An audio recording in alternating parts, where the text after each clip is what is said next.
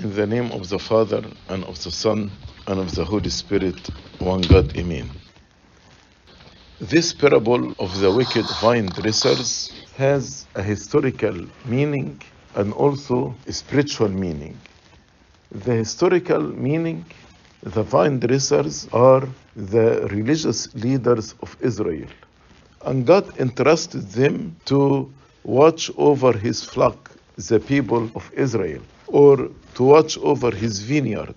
But they abused their authority, they were not faithful, they were not wise.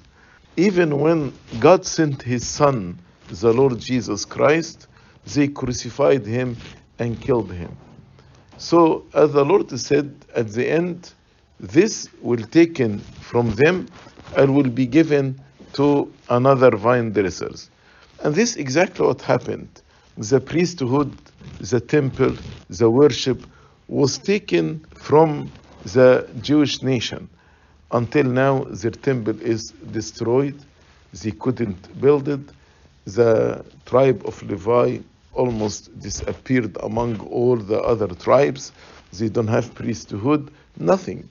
So what the Lord said was literally fulfilled.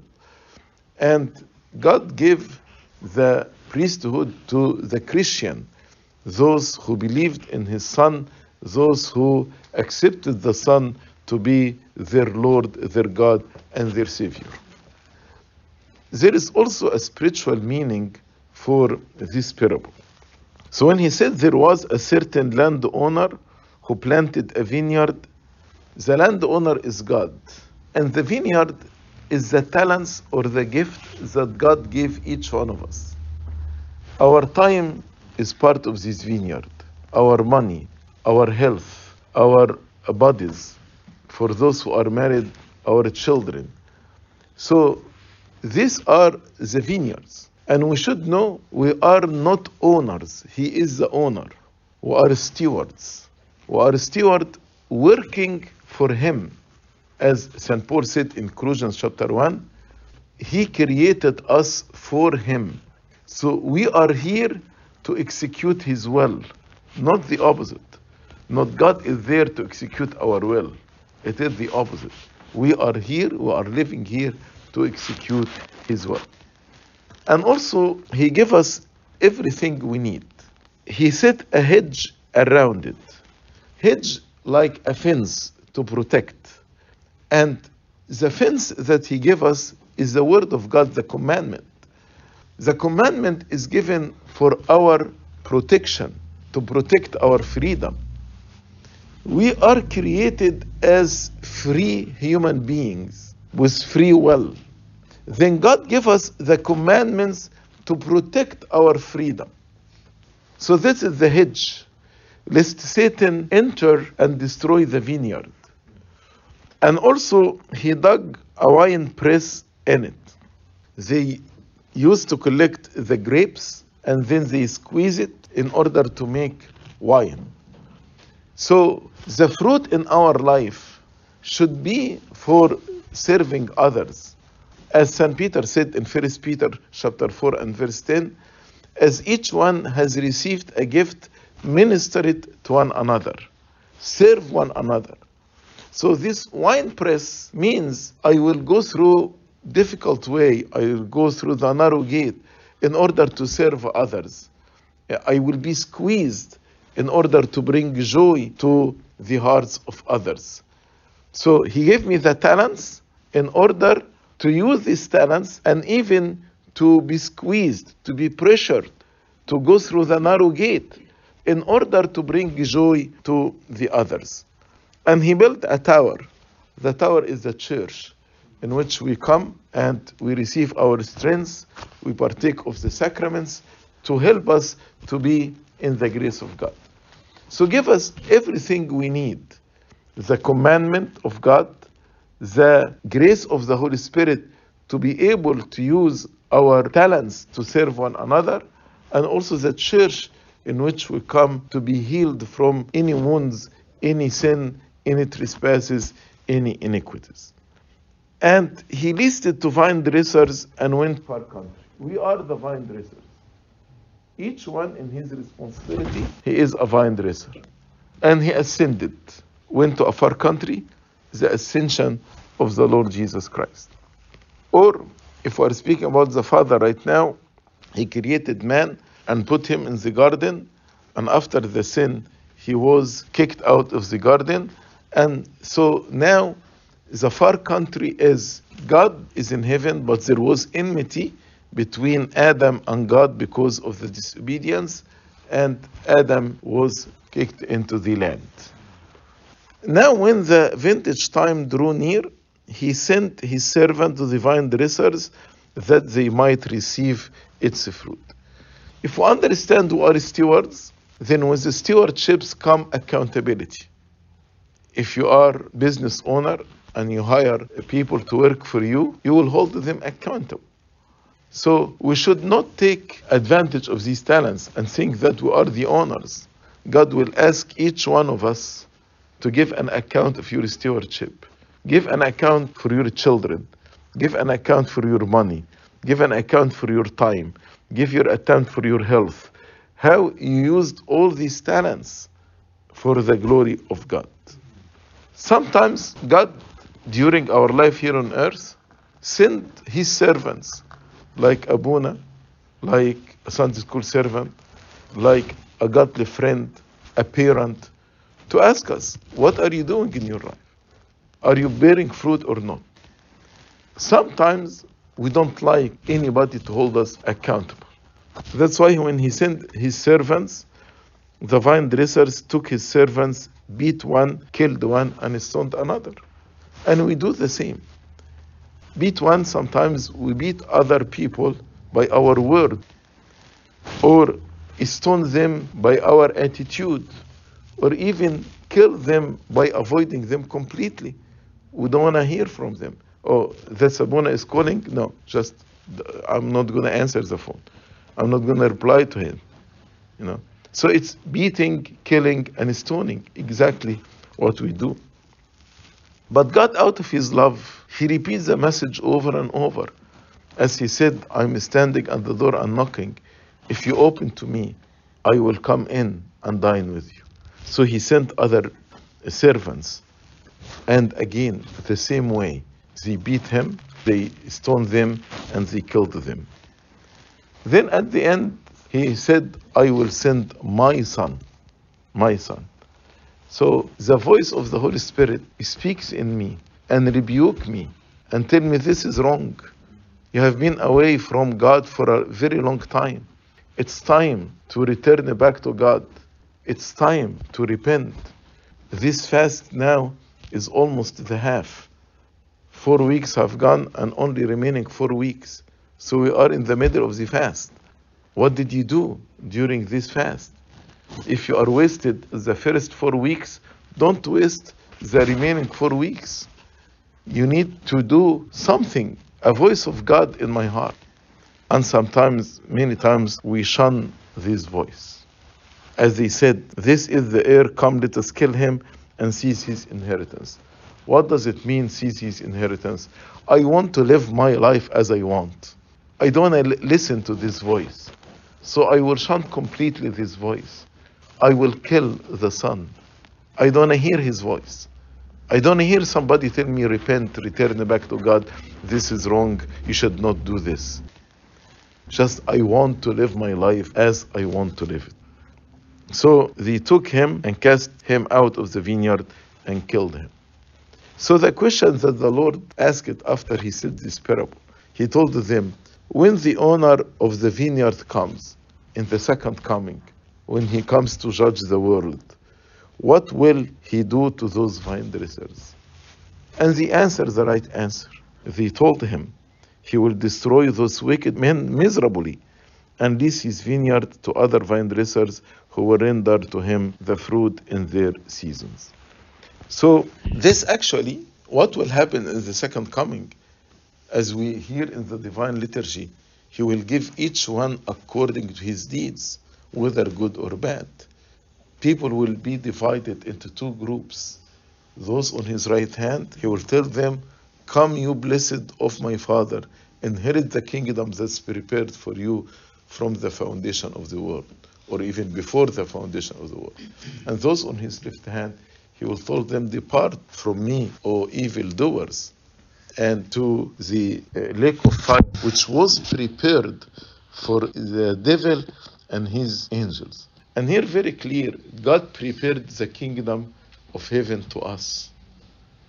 But God prepared hell to Satan.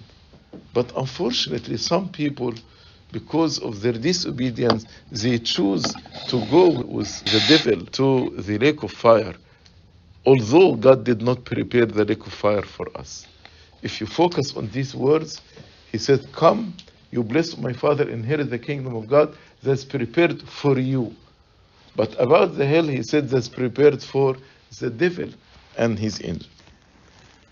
Then the Lord said about himself, he is the stone, the cornerstone. Cornerstone, because in the cornerstone actually connect three dimensions together. And Jesus Christ is the cornerstone, because he reconciled us with God, and reconciled us with others, and reconciled us with ourselves. And Jesus said, the cornerstone that was rejected by the builders, he became the chief cornerstone. So Jesus Christ, who's rejected by the builders, by the scribes, Pharisees, chief priests, high priests, priests, he became the cornerstone, the chief cornerstone. The church of God is built on Jesus Christ. As he said to Peter, upon this rock, Jesus Christ, I will build my church, and the gates of Hades shall not prevail against it. Then he said, whoever falls on this stone will be broken, but on whomever it falls, it will grind him to powder. I want you to imagine if there is a huge stone, very huge stone, and if somebody falls on this huge stone, what will happen? I have some bruises, maybe some fractures. But if this huge stone fell upon this person, it will kill him. But what does this mean? In the first coming of our Lord Jesus Christ, he came very humble. So those who disobey him, as if they fell on him, they are falling on him. So what will happen to these people? Bruises, fractures. Why? In order to repent and return back to him. So God will allow those who disobey him, those who will not listen to him, maybe suffer some hardships, some affliction, some bruises, some fractures. And the purpose of this, that they may return back to him. But in the second coming, he will be coming from above. So in the second coming, he is not coming to save us, because the time of salvation is over. But he will come to judge the world in righteousness. That's why in his second coming, as if the stone is coming from above. So those who did not learn from the bruises and the fractures, they will be judged miserably. And actually, as the Lord said, this stone, when it falls on this person, actually, it will grind him to powder. Destroy him completely. Now, actually, we should examine ourselves. We should know that we are a steward. And as a steward, we need to be faithful and wise. Who is wise and faithful steward? In order to bear fruits in our life. Are we bearing fruits? Are we serving one another? Are we glorifying God or not? And as I said yesterday in the Bible study, if every night you spend 10 minutes or 15 minutes giving an account of your stewardship, so when God comes and asks you to give an account of your stewardship, you are ready. Because every day you are giving an account of your stewardship. But if you never have this quiet time in which you allow the Holy Spirit to search your heart and to see how I am doing in my life, then when God comes to judge the world, we'll be troubled. We'll be in a bad condition because we are not ready. The scribes, when they heard this parable, now when the chief priests and Pharisees heard his parable, they perceived that he was speaking of them. And what was the reaction? they sought to lay hands on him. So they understood the parable very well, and they understood the message very well. And then actually, their response, they want to lay hold on him, to kill him, to get rid of him. This reminds me with two persons, King David and King Herod. Both of them actually committed sin. David committed adultery and murder. King Herod married the wife of his brother. And God sent a prophet to these two persons. He sent Nathan to King David, and he sent John the Baptist to King Herod. And Nathan, we don't know a lot about him. He was not one of the very famous great prophets like John the Baptist, like Samuel, like Elijah. But let us see the response of these two kings. David, although he was rebuked with a prophet who is not famous, not renowned, he actually accepted the word of God. And he said, I have sinned. And when Nathan pronounced the discipline of the Lord, he accepted. He did not argue about it. But King Herod, although he was rebuked by a famous prophet, we read about Herod, he was respecting John the Baptist. He knew, it's written in the scripture, he knows that he is a righteous and a holy man. He enjoyed listening to him. So God did not send King Herod a non-famous prophet like what he did with David. But Herod did not like the rebuke of John the Baptist, neither Herodias. And what he did at the end, he killed John the Baptist. Sometimes God sends us people to rebuke us and to tell us, you're wrong. We become defensive, we attack back, we avoid this person, we refuse to talk, although deep down in our hearts we know that we are wrong. And instead of using this opportunity to repent and thank God that He sent us somebody to tell us that you are wrong to rebuke me, but usually our first reaction is to be defensive and attack back. But who's going to lose at the end? It's me.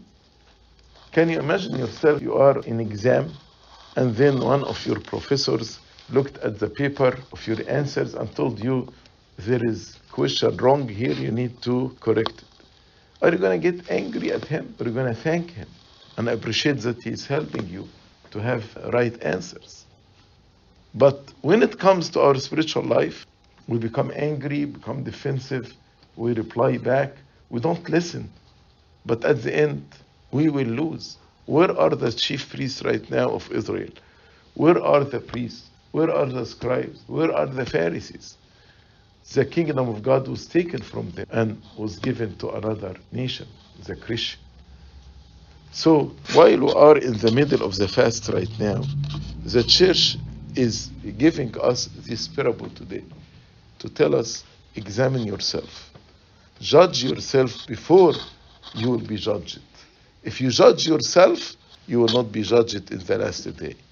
If you repent and return back to God, then in the last day, you will hear this beautiful voice.